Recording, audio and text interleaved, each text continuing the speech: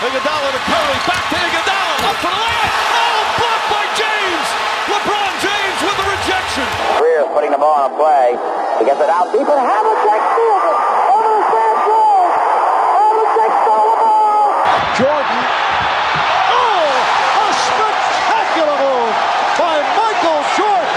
Who's going to guard Karl Malone? Barkley. They got Akeem on Antoine Carr. Russell will inbound at half court.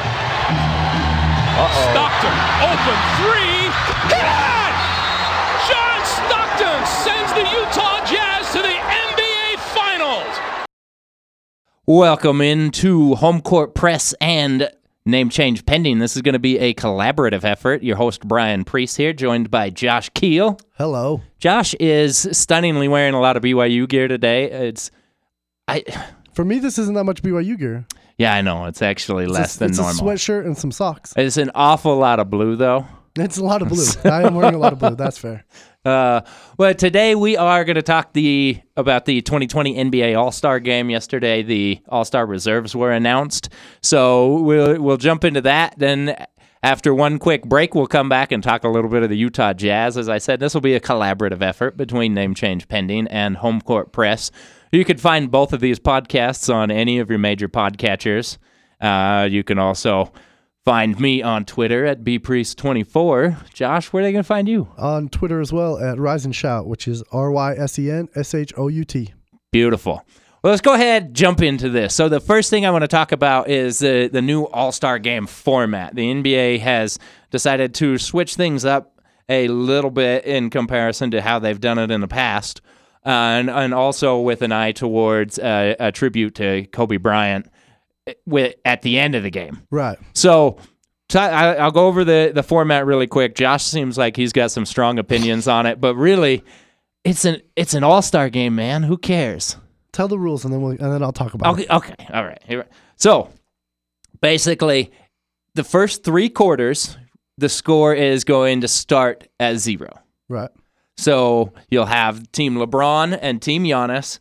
Score is 0 to start the first quarter. They play the first quarter, and then going into the second, they reset the score back to 0. The team that wins each quarter is going to donate.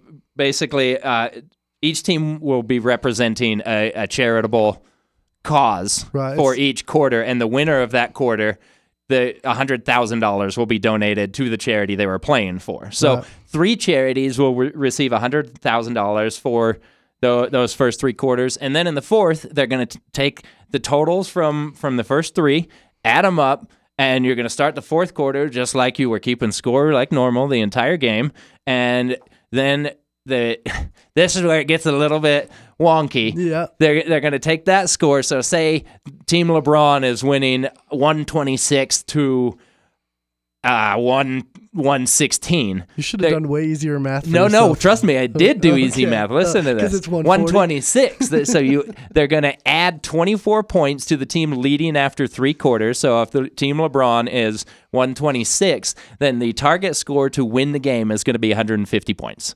Right. Whoever gets to 150 first, if that were the score after 3, wins. So it's basically the team leading after 3 quarters, add 24 to their score, and the first team to reach that wins the game. Yep. So you're mad about it. You came in actually. I don't want to do this for too long, but you came in actually claiming that the NBA is the best All-Star game. Like there's any All-Star game that's worth a crap. Well. They all suck. We have to start with the premise that they all suck. I agree with that premise of the suckiness of them. I feel like the NBA is the better one, partly because it's the whole weekend, and so you have the dunk contest and the 3-point contest. And when I was growing up, those 2 things were probably a bigger deal than they are right now. So I have that like positive association with the NBA All-Star Weekend, not just the All-Star Game. Yeah. And the All-Star Game itself is what it is. No one's playing defense. They just kind of do their thing. They're going to score 200 points, and so. But I feel like that's where you get to see a showcase of talents that's the best as far as between the Major League Baseball All-Star Game. Think about there's a bunch of things. No, there's a few things I don't like about Major League. One of the things is that because of the Major League All-Star Game, there's like 3 dead days in the summer where there's just no sports because they got breaks between. Yeah, that's the worst part about that's terrible. the MLB All-Star break. Don't like that about the MLB All-Star break. Well, it used to be 3 days. Now the break is like a week. Right. And there's nothing. Yeah. And It's miserable. golf What am and I supposed to do highlights. with my time? Exactly. And it's I don't know what to do with my hands. There's no other sports that can fill the role. So I don't like that about baseball. But so here's what I don't like about this format, right? I don't Charity. I don't first and foremost, charity. Exactly. Where I can't trust charitable organizations. No, Probably no, 80% no. of that money's going to administrative costs. Well, you you know? would hope. So It's hard work to run a fraudulent charity. it very much is. So I don't like that it starts over at zeros because I think that's dumb. I don't know why you need to start over at zeros. It takes away from the momentum of the game, especially if it doesn't matter that you're starting over at zeros because in the fourth quarter, you're just going to reapply all the points. I don't like that they're playing to a designated total like a game of pickup basketball because if you're down by 13 going into the fourth quarter, now you're down by 39 or like 37 because you got to get the 24 points plus the 13 you're behind. So it just adds to your thing. Instead of having to make up a 13-point difference, you have to score 37 in the same space the other team scores 24. So it makes the lead even bigger in the fourth quarter and an impossible comeback. Who cares? It's an all-star game. Yeah, but it's dumb to change the rules of the game for no reason. And I understand they're like, oh, Kobe Bryant's never done anything wrong in his life.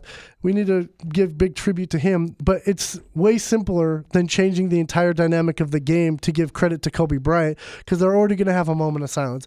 You could just make one team wear 24, one team wear 8, call LeBron's team Team Kobe, call Giannis's team Bryant, and now we're set. There you go.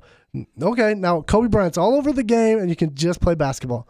You have really strong feelings about a league that you don't even watch in their all-star game. I think this is a little bit of a parlay from when they started talking about doing in-season tournaments and changing the way they do scheduling. And I just think they're ridiculous because with CTE affecting the NFL, all they got to do is hold steady and the NBA is going to be number one. I don't know why Adam Silver thinks he needs to change every damn thing about the game like this. It doesn't make any sense. We could talk about the mid-season tournament later because I like that idea too. I think it's awesome and it adds intrigue. But whatever. Let's jump into these all-stars. So first of all, local guys: Rudy Gobert, Donovan Mitchell, making their first all-star appearances of their careers. Gobert, after missing out the last 2 years. Last year, he got pretty emotional after not being selected as an all-star. And then Donovan Mitchell in his third year in the league. Right. Also receiving a bid to end up in Chicago in February. So it's exciting for the Jazz. It's the first time they've had 2 all-stars on a team since I believe it was the 2007-2008 season with Memo and Booze. Everybody remembers those teams, right? Exactly. Made it to the Western Conference Finals. It's good. Good teams. Was it that year they made it to the conference I don't know finals? if it was the year they made the All-Star, but that team made it to the Western Conference Final with Williams, Booze, Memo. Yeah, it was that group. It was that group, Absolutely. yep. So, and that's something fun for Jazz fans. They'll actually see some players in the All-Star game this year. They haven't had an All-Star since, oh man, what year was it? 2016 when Gordon Hayward was an All-Star? I believe that's when it was. So just awesome. We'll talk a little bit more about Rudy Gobert and Donovan Mitchell and the Jazz when we get to that segment of the podcast. Yep. Then we've also got several first-time All-Stars. The All-Star game traditionally has been a lot of veterans. It's really tough for coaches not to select guys like Chris Paul, Russell Westbrook. I mean, we saw that this year. Those two still made the team, but a lot of other former All-Stars didn't get selected. You know, guys like Paul George, who I think he's missed 21 of their 47 games this year, so that's pretty understandable. Kawhi Leonard? Kawhi Leonard made the All-Star team. because he's a starter. Yeah, he's a starter. Yeah. But look at some of the first-time All-Stars. It's, like I said, an impressive list. You've got Bam Adebayo out of Miami. He's having an awesome season as far as a playmaker and creator at the center position for Miami, playing at the top of the key. Also defensively, he's been a force out there in Miami. We've got Domantas Sabonis. Josh has some strong feelings about him in his Gonzaga years, but it's been excellent for the Pacers this year, especially in the absence of Victor Oladipo. Right. Jason Tatum with the Celtics making his first appearance also in his third year. And those guys in the Eastern Conference are joined by Trae Young of Atlanta and Pascal Siakam from Toronto, making their first-time appearances. Those two are going to be starters for the East. Yeah. And then I mentioned Rudy Gobert, Donovan Mitchell with the Jazz making their first appearances. Also, Brandon Ingram with the Pelicans. And, I mean, I'm not going to say it was the best deal in the world, but that the deal the Pelicans got for Anthony Davis looks better and better every day. Yes, they gave up Anthony Davis, a top 3 player in the league. Yeah. But what they got in return, Lonzo Ball's looked good most of the season when he's been healthy. Brandon Ingram, getting his first All-Star appearance and all those draft picks. Pelicans did good work there. I think the Pelicans are showing the effect of the underhanded move by the Pelicans to release the names of the players who wanted to be traded, who the Lakers wanted to trade, because you could see the huge dip in their performance after the rumor got out, and then they play that garbage, and then they don't make the playoffs, and then they get moved to the Pelicans, and now they're all playing more up to their potential. They're not living LeBron's shadow. They're actually getting to be themselves, and you can see the fruits of that benefiting the Pelicans right now. They had an awful start, or they'd probably be in contention for the playoffs right now, because they are in contention for the playoffs now, in spite of a 13-game losing streak in December. Yeah, it's craziness that they're even doing that. So yeah. And then the last guy as a first-time All-Star in the West is Luka Doncic. He was also selected as a starter. So 3 first-time All-Stars making starting appearances in the game. And then, let's see, count this, 1, 2, 3, 4, 5, 6. So 9 total first-time All-Stars. That's a lot. Seems like a huge number. I don't know how exactly it compares to previous seasons, but I do know that's an awful lot. Right. Any snubs that stand out to you, Josh? I look at this list and I really agree with pretty much everything. There's a couple starters I would quibble with. Yeah. But even the guys that are starting probably deserve to be all-stars. Yeah. Maybe Russell Westbrook being on the team, because I don't like him as much. Mm-hmm. But the only real person that is even getting any pub for that is Devin Booker, and Devin Booker doesn't play defense. His team isn't as good. They're not winning. He doesn't bring everybody else up. I can understand why people in Phoenix would think that Devin Booker got snubbed, but outside of Phoenix, I don't think people really think that.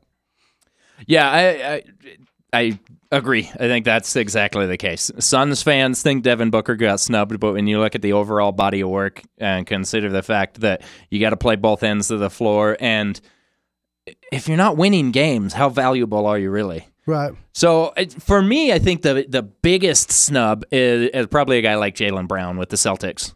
Okay.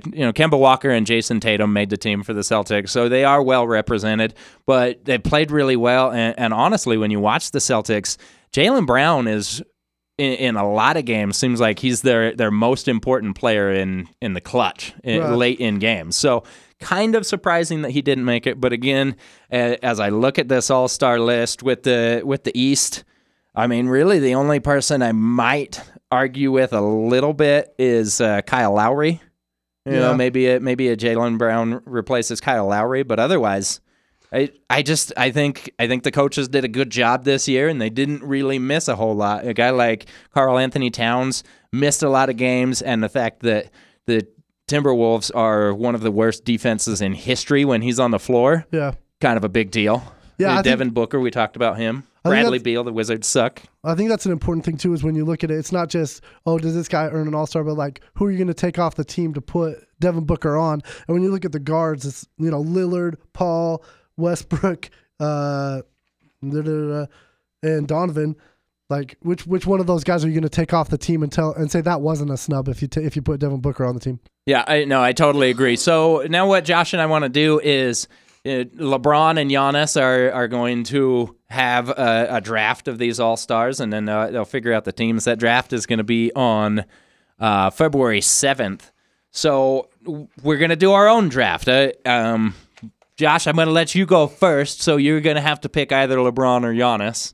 Okay. I'll pick the other, of course, and then we'll go back and forth snake draft style. And we get our starters, and we're just picking the reserves? Like, if I pick Team LeBron, I'm getting LeBron's other 4 guys as his starters? No, I'm picking my team from scratch? Yeah. Okay. I'll take LeBron. So you're taking LeBron, so I got Giannis. Yep. Okay, so I got Giannis. Starters, I'm going to take Luka Doncic. I'll take Anthony Davis. So Anthony Davis. What do you think about Anthony Davis so far this year? People have talked about him as a candidate for Defensive Player of the Year. The Lakers have been terrific so far. What are your thoughts on him? I think any love that the Lakers get is mostly because they're in LA. But Anthony Davis is really, really good. I don't think he's Defensive Player of the Year. Like, you and I have looked over the stats about how not Defensive Player of the Year worthy he is. Yeah. So to say that, it's just, I mean, you can't call it East Coast bias because it's in LA, but it's like big market bias where people are watching that. They want to go to those games. They see it and they think that he's doing something special, but he's not the best defensive player in the West or the league or anything. But definitely want him on the team. And I'm really surprised at how quickly and how well he and LeBron have turned the Lakers around. Yeah. So I feel like, I mean, that's why I picked him, because those two already have a mesh, the cohesion that they can work well together. So play that in the All-Star game too. Okay, who you got next after AD? I'll take James Harden. Ah, okay. He's going to score a lot. LeBron can get him the ball. AD on the post, and then James hitting threes. I'm 100% biased. I hate watching James Harden play basketball. I never would have picked him. You could have saved him until the last pick. You could have him. Yeah, I'm biased there. So let's see. Harden's off the board. I mean, that's most players in the West. Shoot, let's wrap up the West. I'm taking Kawhi. We might have West Coast bias in this room. Or the top of the West is just better. It could be that too. Kawhi's a guy who the load management has definitely been a complaint from fans around the league, especially as he travels to some of the Eastern Conference teams that they're only going to face once, and he might not be playing. But when he's on the floor, Kawhi is a top 3 player in the league and one of the most dangerous guys on the floor on both ends of the court. Yeah. So let me get him. One thing about him in an All-Star game is I don't know if he cares, and when he's unmotivated, I don't know how hard he'll play. That's okay. So that's all right. I mean, it's about the fans, right? It is about the fans. I'm just saying. Okay, so I got Kawhi. He clearly doesn't care about fans, Brian. He doesn't even play all the games. I got an awful lot of forwards here. Luka Doncic likes to handle the ball, but let me get Pascal. Pascal Siakam, guy who won the Sixth Man of the or Most Improved Player last year, right? And somehow is actually being talked about for Most Improved a second year in a row. Like he basically had taken the production from Kawhi Leonard and replaced it. Right. And the Raptors haven't missed a beat after winning the title last year. It's been amazing. I think if you went back to our league preview show, I don't know if any of us picked the Raptors in the top 4 of the East. And I don't think so. Then we were not high on them because we figured, you're going to lose Kawhi, you're just going to fall off, and Pascal has kept them afloat going forward. Mm-hmm. All right, so that's me. Yep. I'll take, even though I don't like him much as a person, I'll take Joel Embiid. Okay. He's a guy I considered for my last pick. He's kind of he's like an all-star personality. Yeah, he is. Sometimes he's a whiny baby, but sometimes he's not. I don't know, but he kind of he's kind of a hit and miss to me. So we'll see how he does in the All-Star game. Okay, my turn again. Yep. Do I have to keep picking starters, or can I go to reserves? You got to take the starters first. That's my understanding. That's the rule we're gonna play by. Well, in that case, I guess I'll take Trae Young. Oh, I love it. I love it so much. I really didn't want to have to take Trae Young. I don't love either of those last 2 choices either way, so it was a coin toss. No, I mean, Trae Young is a guy who's had a good season. Definitely a fan favorite, obviously, with his selection as a starter.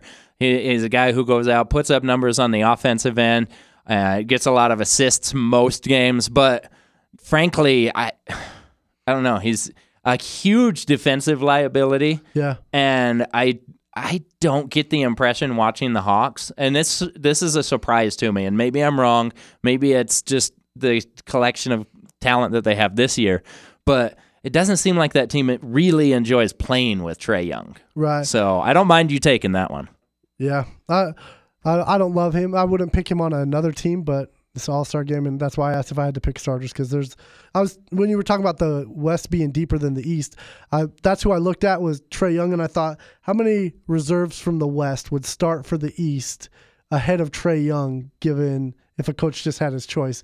And most of the guards in the West would start ahead of Trae Young, the reserves. Yep. I wonder, too, one thing that's annoying about the fan voting is he's from a huge city in Atlanta, and he's from a region where that's the basketball team. Mm-hmm. So he's going to get a lot of votes because of the population of the city. Yeah.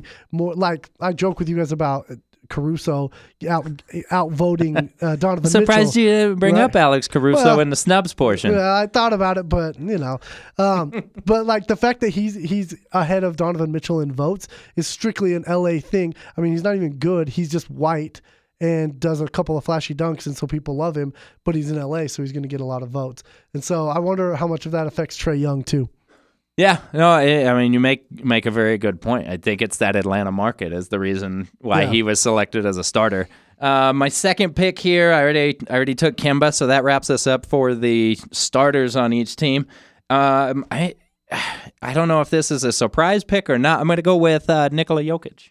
Yeah, I would have thought you would go with Rudy Gobert first. Of course, after last night, I can understand why you'd go with Nikola Jokic. Wow. Recency bias. Wow. It's a 3-game losing streak. They're fine. Based on last night. I'm not worried. Based on last night, Devin Booker should have been in ahead of Donovan Mitchell. Oh my God. Strictly based on last night. Oh, my God. So Jokic started off the season slow, but he's been what I think most people expected him to be for the last 2 months of the season. All right, what you got?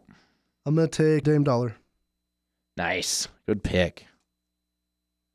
Damian Lillard has been the hottest player in the NBA over the last week. I think he scored 50 twice. I think he scored 60 once and 50 once. He was averaging 52. When I watched his game on Thursday night, when they were playing the Rockets, and they said over the last 3 games he'd been averaging 52 points. Oh. Well, thankfully, the Jazz juggernaut defense recently gets to go up to Portland and face him on Saturday. Yeah. I'm not looking forward to that. How deep do you think the losing streak goes before they get a stop? We'll talk about that later. Something to think about. You're mean. All right. I will go with this is my second pick, right? Yep. I'll take Jimmy Butler. Okay. I just like his attitude, his intensity. I like Jimmy Butler just as a player. Yeah, I think he's a good leader too. Yeah, I think Jimmy Butler has an unorthodox leadership style that works for the right personalities. Yeah. It's limited, though. That's fine. You can be a good leader for a limited group of people. All right, I'll take it. As long as you're with the right group of people, that still makes you a great leader. Give me Don. Yeah, I'm willing to leave the Jazz players for you. You're welcome. Give me Don. Donovan Mitchell. We talked about him a little bit. We don't need to cover him a whole lot more. I love what he has done, the way he's improved in his career, and I think he's a perfect All-Star game player. Yeah. He's going to be a guy that'll be fun to watch. For my second pick, let me get, have an awful lot of bigs. I want a guy who doesn't need a ton of touches. Give me Bam Adebayo. Nice. That's a little early. All right. Okay. But yeah, Bam, awesome defensively. He's been a revelation down in Miami. So I like Bam. I like his game. Miami got 2 All-Stars. Remember when Jimmy Butler went to Miami and everyone acted like he was a crazy person for going to Miami? Yeah. And now they're like around 3rd in the East. They're getting 2 All-Stars. They're good. I guess he knew something that everybody else didn't know. All right, I'll take Jason Tatum. Jason Tatum off the board. Okay. So that wraps up our Celtics coverage for the day. Tatum. I mean, he's the best player coming out of that draft class. I think we can all agree to that. Jason Tatum is a really interesting case for me because depending on who you talk to and depending on the day, sometimes people would tell you that overall he's disappointed based on his talent and what people thought he would be 3 years into his career. But he's making an All-Star game, and I think he's a really good player. I don't know if Jason Tatum will ever be a great player. Yeah, he's not the cornerstone of your franchise, but he's a really good piece of your franchise. Yep. My turn again, right? Yep. All right. I will take. I I guess I'll take Ben Simmons. Okay, well, that's another pick I probably wouldn't have made. I know you wouldn't make that. Not a Ben Simmons fan. He has made what, 2 threes this year? Or is it just one? I think it was one in preseason and one in the regular season. That I know of one. Here's the thing. An important piece to note about these teams is that we're not picking a team to like try and win a championship. We're just picking an all-star game team. I just picked a guy who can throw lots of oops to my guys Anthony, LeBron, and those type of players, right? I got Damian who can shoot deep threes and be impressive on the thing. They're more all-star type players. I don't know that I'd pick Ben Simmons if I was trying to win a playoff series because you can sag your guy to the free throw line every time he's got the ball above the three-point line and you don't have to guard him up there, so you can just pack the lane. So for an all-star game, I'll take him, but if it was a regular thing, I wouldn't have taken him this early. Okay, fair. So my next 2 picks, I'm going to go rapid fire here, Brandon Ingram and Chris Paul. Ingram has been awesome on the wing. He's everything that people thought he was going to be coming out of Duke, I believe, 4 years ago. And Chris Paul has had a resurgent season in Oklahoma City. He's leading that team, a team that a lot of people thought was going to be a cellar dweller in the West and a possible sell candidate at the trade deadline. Chris Paul's led them to they're either 7th or 8th in the West right now, and it's it's been impressive. If he could stay healthy, that team should make the playoffs. Yeah, I think this has been one of the most impressive performances Chris Paul had because just what you were saying, they seemed like a garbage team before the season started, and he's managed to figure it out and make his teammates better and keep them in the playoff contention. So I agree. Yeah. You've also put me in kind of a no-win situation here. I was trying to give you Rudy Gobert, but you didn't take him, and I'm not taking Sabonis or Westbrook, so I'll take Rudy Gobert. Okay, let me tell you why I didn't take Rudy Gobert. Mm-hmm. Because I had a ton of fun watching the U.S. play France over the summer and watching Donovan go against Rudy Gobert. I want to see it again for 48 minutes. Nice. It's fun because Donovan will challenge Rudy at least a couple of times. He's going to target him and be like, all right, big man, can you stop me? Yeah. And Rudy's going to be all for it. It'll be fun to watch. And then Chris Middleton is my other guy. Middleton, okay? You got a shooter. Middleton put up 50 points the other night. In a win for the Bucks while Giannis was sitting. A guy who was making his second All-Star appearance. His first was last season. Yeah. Good player. He snapped that dude's ankle, too, on that one fake drive at the three-point line, step back. Oh, I didn't even see any highlights. Put a guy on his back. Did he? Yeah, literally on his back. Dropped him. Dropped him to the ground. It was nice fun. during that 50-point game. I got to write down your picks there. So Gobert and Chris Middleton. Yes, sir. Okay. Let me see. There's only 2 left. There's 3 left. Who's the third? We got Kyle Lowry, Domantas Sabonis, and Russell Westbrook. Right, give me Sabonis and Lowry. I don't want to touch Westbrook. I didn't see Kyle Lowry was available. That's why I was leaving you Sabonis and Westbrook. I guess I got Westbrook. So, team Priest. We're looking at Giannis, Luka, Kawhi Leonard, Pascal Siakam, Kemba Walker, the Joker, Nikola Jokic, Donovan Mitchell, Bam Adebayo, Brandon Ingram, Chris Paul, Kyle Lowry, and Domantas Sabonis. What you got? I got LeBron, AD, Harden, Trey, Joel, Ben Simmons, Chris Middleton, Jason Tatum, Jimmy Buckets, Damian Lillard, Rudy Gobert, and Russell Westbrook. And I don't know how Damian and Russ are going to get along on the same team, but I guess they'll have to do it this one time. I feel like it shouldn't bother me as much as it does, and I know you're mostly just screwing with me, but every time you say Gobert, it just grates at me. It's upsetting. That's what I'm going for. That's why I say it that way. Yeah, I know. I shouldn't give you that satisfaction. Do you prefer when I call him Rudolph Gobert? Is that? I call him. What do I call him?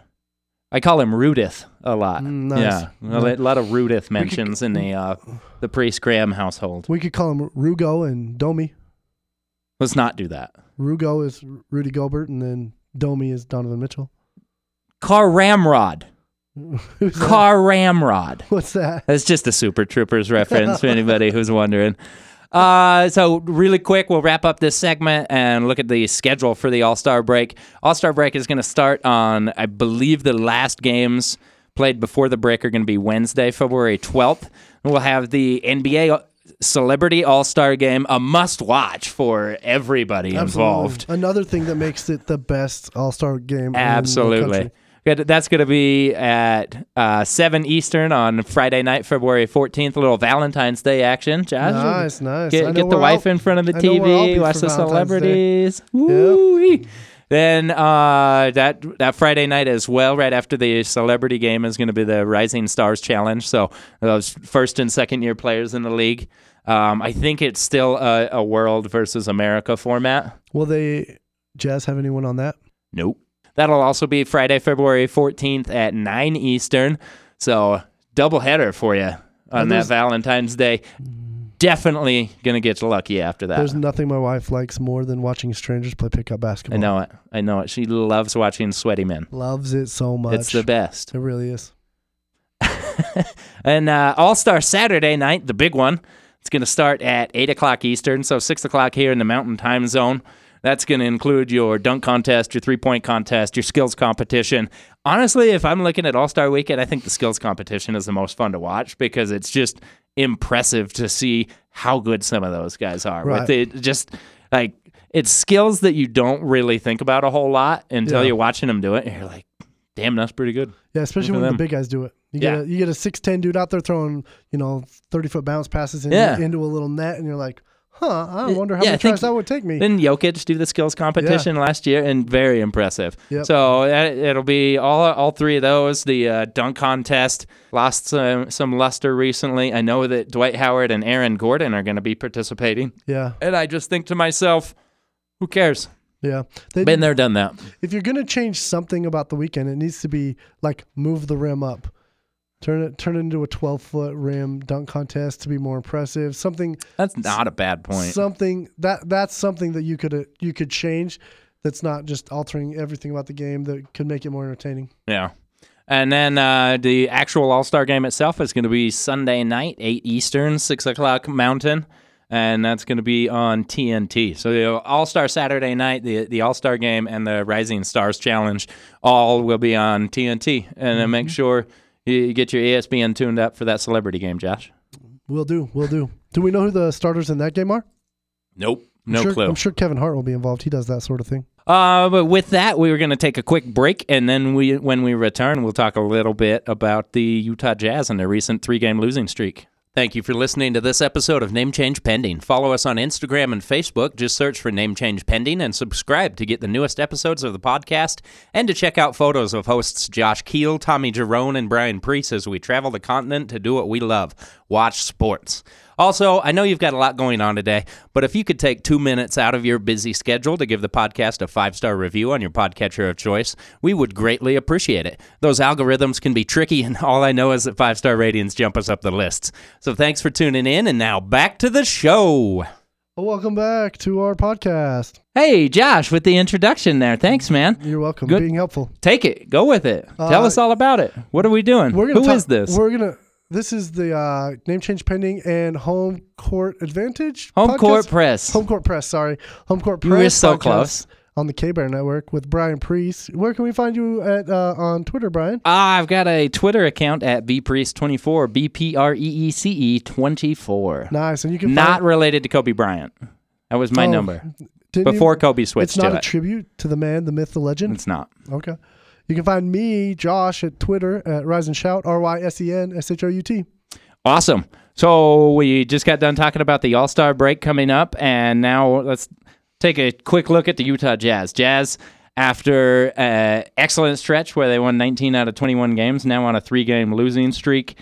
And before last night, when they led for a significant portion of the game, the previous 3 games, a win against the Dallas Mavericks and losses to the San Antonio Spurs and Houston Rockets, the Jazz led for roughly a total of 5 minutes in those 3 games combined. Dang. It's been kind of a tough stretch. They really struggled against those 3 Texas teams.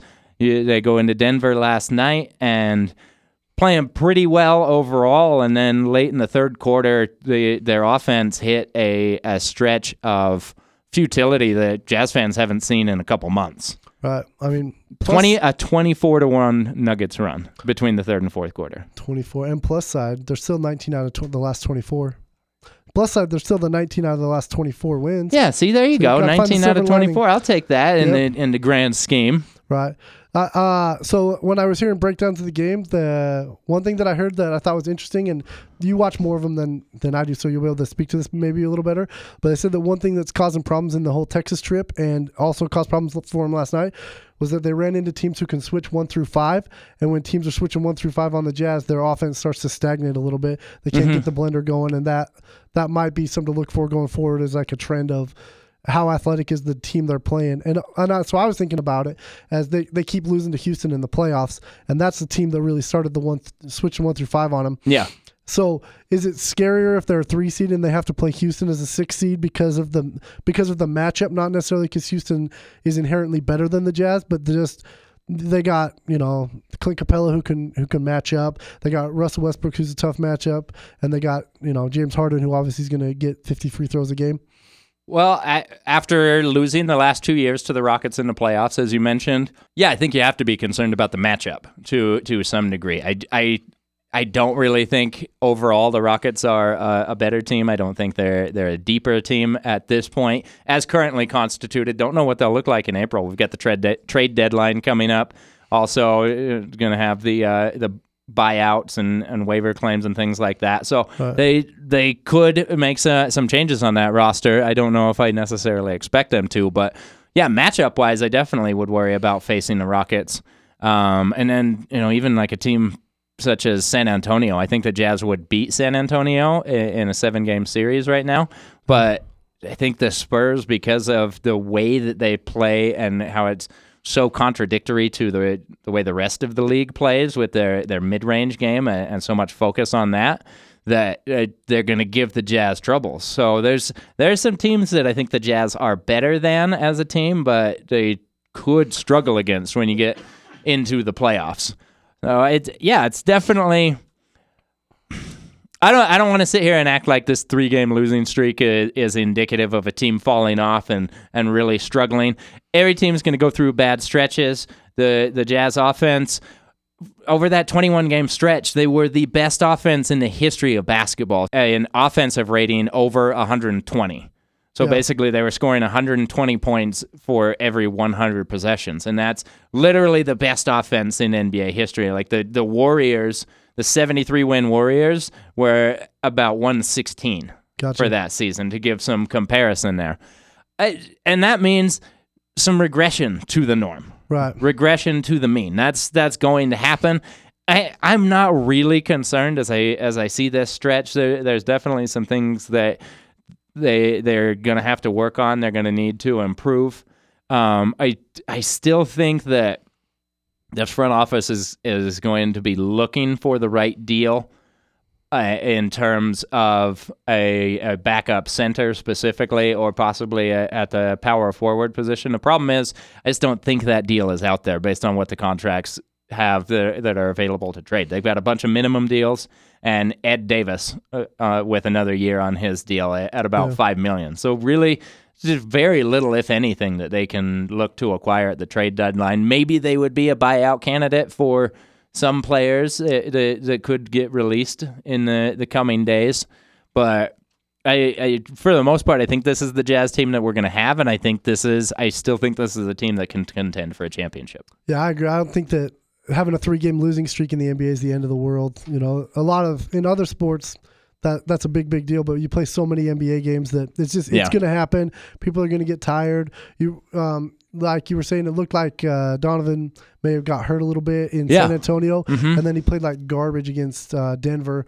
If he even gets half his average, then they win the game. Yeah. But he had 4 points. At one point, he was 0 for 10. Mm-hmm. So 0 for 11. Yeah. No, he was 1 for 11. He hit his 11th shot. Yeah. So I mean, anytime you get one for 11 from Donovan Mitchell, it's gonna be tough. The fact that Jordan Clarkson went off is the only reason it wasn't a disturbing blowout last night. Thanks for tuning in to Home Court Press. This is your host, Brian Priest. You can find me on Twitter at bpriest24, and you can find Home Court Press on any of your major podcatchers and also at kbear.com. Just on the main webpage scroll, you'll find Home Court Press. Click on that, and we're going to have plenty of Utah Jazz content. Podcasts will have videos from practice and anything else that comes up during this Utah Jazz season. Thanks for joining us. Yeah, I mean, really, you're right. That was a point I wanted to bring up with Donovan. Not listed on the Jazz injury report right now, but I do wonder if there's just, a slight issue with that hip on the second night of a back-to-back. It might be a little bit sore.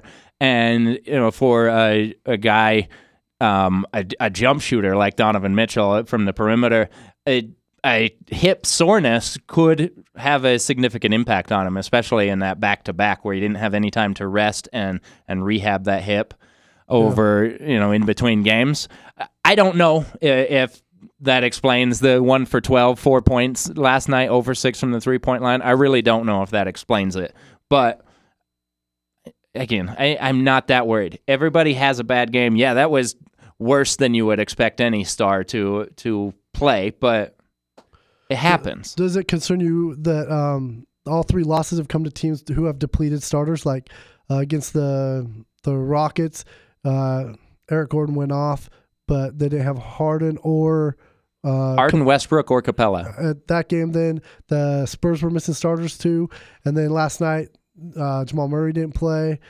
Yeah, so the Spurs were missing LaMarcus Aldridge, and then the Nuggets last night were missing Gary Harris for personal reasons, and then they've been missing Jamal Murray, Paul Millsap, and Mason Plumlee for varying amounts of time, but they've been without those guys. When you bring that question up, no, not really, because there is a degree of concern when I look at it. Like, why didn't they take advantage of those situations with teams that were depleted, right, to a degree? But that's also, I think, an underrated component of that is it's really difficult to game plan for a team that's missing 60% of their starters, because they're not necessarily going to play the way they have all season. They're not going to play the way their film dictates that they would. So it's really tough to, like with the Rockets, it's really tough to account for and game plan for PJ Tucker at 6'7". I mean, a fire hydrant playing a majority of minutes at center, because you just don't see that. Nobody plays that way, and the Rockets haven't played that way all year. Yeah. Then you look at the Spurs game. Interesting note that I heard yesterday was Rudy Gay, I think it was 3 years ago, maybe 4 seasons ago with Sacramento, played like 3 minutes total at center. And outside of that, Rudy Gay had never played center in his NBA career. In that Spurs game, he played, I think, 27 minutes at center. Okay. Again, there's no way you can account for that. Plus, yes, LaMarcus Aldridge has the name of a star. He was an all-star last season, has been an all-star in multiple years. But the fact is, when you look at the numbers, the Spurs have been significantly worse with LaMarcus Aldridge on the floor. So you see that name on the injury report listed as out, and your first thought is, well, that's a big loss for the Spurs. But it might not be as big of a loss as you think it was. I believe, watching that game, that the Spurs benefited not having LaMarcus Aldridge in there. Plus, their mid-range game, that was the way they shot the ball from mid-range especially, is frankly not replicable. And it's just one of those times the Jazz played the Blazers once last year, and the Blazers did that, where I think C.J. McCollum and Dame each had 30 points at the half. Yeah. Jazz gave up 70. I think they gave up 74 in the first half. And at no point were they in that game, just because the Blazers came out and they were hot, and you just weren't going to stop them. It didn't matter who they were playing. Yeah, and that's what the Spurs game was. That's what in the recap of the Spurs, that's what I kind of read about and heard about, was that DeMarcus DeRozan was like DeMar DeRozan, was just destroying analytics every time he plays basketball, because you're supposed to only take layups and three-pointers, and he's so efficient at the mid-range game that nobody even pretty much guards him there anymore, because they expect him to either try to get a layup or hit a three-pointer so he can get wide-open shots, and he's just a bucket anytime he gets the ball in there. And no one has a strategy for defense on that, because it's so different than all the other things that they're going to see every other game of the year. Yeah, DeMar DeRozan from 8 to 18 feet is lethal. Probably the best shooter in the game. Yeah. And I would say, I mean, he had his highest scoring output of the season, 38 against the Jazz. It had to have been his best shooting night of the year. He was dominant. There was nothing they could do. I mean, Royce O'Neal is the Jazz best perimeter defensive player, and they not only did DeMar Rosen torch the Jazz defense, but he targeted Royce O'Neal and just destroyed him. Yeah. It was one of those games. It's going to happen. Sometimes it's just going, and it doesn't matter what the other guy's doing to put a hand in your face or try to mess you up. If it's going, it's going, and there's just nothing that can be done about it. Yeah, once that ball gets rolling downhill, you and I both play a lot of basketball, or I have played a lot of basketball. You still do play a lot of basketball, and if you've played ball enough, everybody's had those days where it's just the bucket's as big as the ocean, and it doesn't matter what you throw up or who's guarding you, it's going in. Yeah. So it was one of those days for DeRozan. And then the last topic I wanted to bring up is let's take a look at Mike Conley a little bit. Mike Conley, a huge offseason acquisition for the Jazz. He was a guy that a lot of people looked at when the Jazz were able to make the trade for him with Memphis. A lot of people think that vaulted the Jazz into championship contention. It's been a disappointment so far. He's missed a lot of games. He's probably the with highest, a hamstring injury. He's probably the highest paid backup point guard in the league. He's not starting because of the injury. He will be a starter again. Frankly, I don't know. I don't know what to think. I'm not gonna act like he lost it. He's only 32 years old, but it's possible. It's possible he slipped. He's a small point guard, and his effectiveness at the rim has dropped every year, and that's typically a sign of aging and a loss of athleticism. So there are some things to be concerned about. The Jazz defense has been significantly better with Mike Conley in the lineup. He has struggled offensively, but from my perspective, I love that the Jazz swung for the fences. They made a big move to get Mike Conley, and they said, this is the year. We're going all in. We're going for it. It doesn't matter who your team is or what the professional sport is. If your team makes an all-in swing like that, you're excited. That's what everybody wants their teams to do. But the fact is, it doesn't always work out. Yeah. Sometimes those things go awry. And because of the injury, I feel like his comfort level, like I saw him play early in the year, and it didn't seem like he was that comfortable in the offense, which would be tough playing in the same place and having a level of comfort in Memphis from just being there forever and then moving to a new place and just all the different changes that happen. So then getting hurt, it kind of puts that on pause, and you don't get to build your familiarity with your teammates, get a rhythm for how your offense is playing, and then having the offense go off like you were saying and being the best offense ever when you're not playing. It'd be tough to step in and then try to fill that role when the role isn't there for you right now. And so you're just trying to fill in the gaps wherever you can and discover what your role is and be expected to be a $30 million a year player. Yeah. You touch on it right there. There's so many things playing into this Mike Conley situation. From he's playing a role on this team that he's never had to play in his career. He's always been the first or second option. And frankly, if he's the fourth option, that he's the fourth option at best with the Jazz, typically. Right. And that's why it has been good to see him playing more minutes with the bench, because it does put the ball in his hands more often, and he is better with the ball in his hands.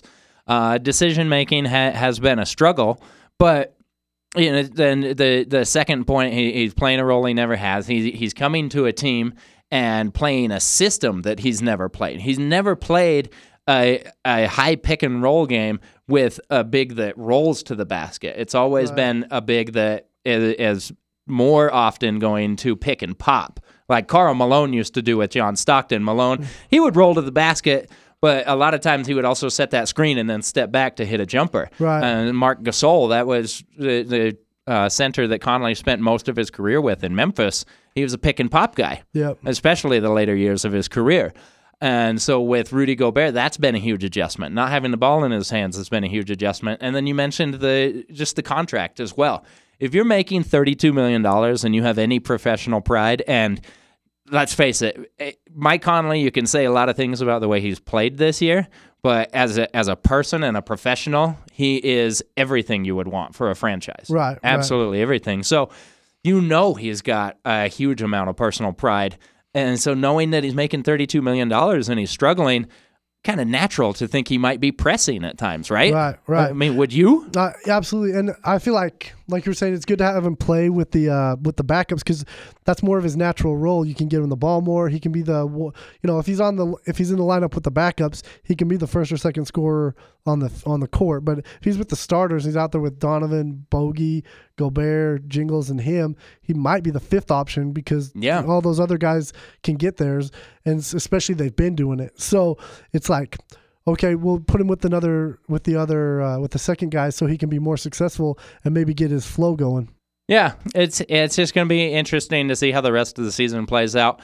I haven't lost any confidence due to this 3-game losing streak. I look forward to seeing what the Jazz do for the rest of the year. I fully expect them to get home court advantage, at least for the first round of the playoffs. And really, all you can ask for from your team in the NBA is make it to the second round, be one of the final 8 teams. And at that point, because, you look at last season as a perfect example.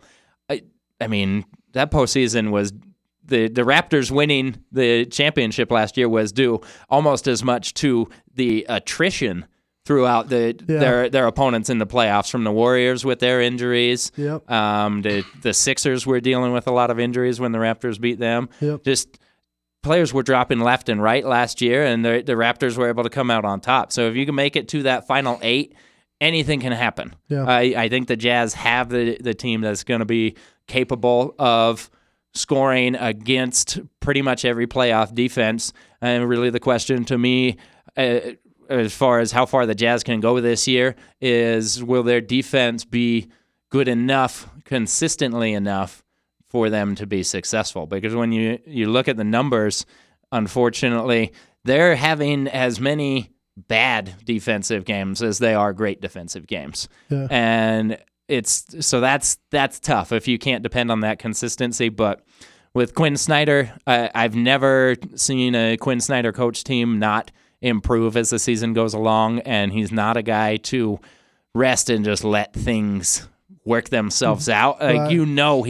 He's in front of a monitor right now, watching tape and figuring out, how do we fix this? How do we improve our defense? What do we have to do? And before the season, I don't think anybody picked the Jazz to be the second place team in the West. Like that's just gravy if they are a top 2 seed. Yeah. The best predictions were, well, they can be a top 4 seed. They can have home court in the first round, depending on who the 1 and the 2 are. Get the matchup you want in the second round and see what happens. But going on that crazy streak kind of adjusts expectations, and then it feels like more of a disappointment when they're back to where before the season you expected them to be in the first place. So it's good to keep that kind of broader perspective of, well, if you'd have told me before the season they'd have 50 wins at this point in the season, I'd have taken that. It sucks that these last 3 happened the way they did, but I'd be happy with this result before the season started. Yeah, exactly. It's just kind of being aware, taking a step back, and don't be so in the moment. I preach it a lot, but it's the process of everything. It's not the immediate results that are such a big deal. It's the process. Yep. And 3-game losing streak, but they're going to be, I believe they're going to be better next week than they are right now. And this is just a team that works too hard, and a coaching staff that works too hard to let this season fall apart. Yeah. I don't think it's going to happen. And they can even it all out because they got Houston and Denver coming back next week. So you win those home games instead of lose the road games, and now it all just crosses itself out, and you start over with the next 3. Yep. Or the last 2, not the last 3. Yep, exactly. And that's, unless you have anything else, Josh, that's going to wrap us up for this collaborative effort between Home Court Press and Name Change Pending. No, sir. It's all good stuff. Awesome. And thanks for listening to the pod today. Tune in next week, as I'm sure we'll have some more new and exciting content. And apparently there's a big game on Sunday, so maybe we'll talk about that after. It's possible. Would you rather see Andy Reid get his first Super Bowl win or Jimmy Garoppolo? Let's go Niners. I think the Niners are going to win, but I can't root for either of the teams. I just don't want the Chiefs to win, but I'm not going to cheer for the 49ers. I'm the same way. I'm the opposite, actually. I don't want the 49ers to win at all for personal reasons because of the people I work with. But I'm not a huge Chiefs fan either. It's just I don't want to hear about the 49ers having won the Super Bowl for the next year. That's a truth fact. Thanks for joining us. Have a great weekend.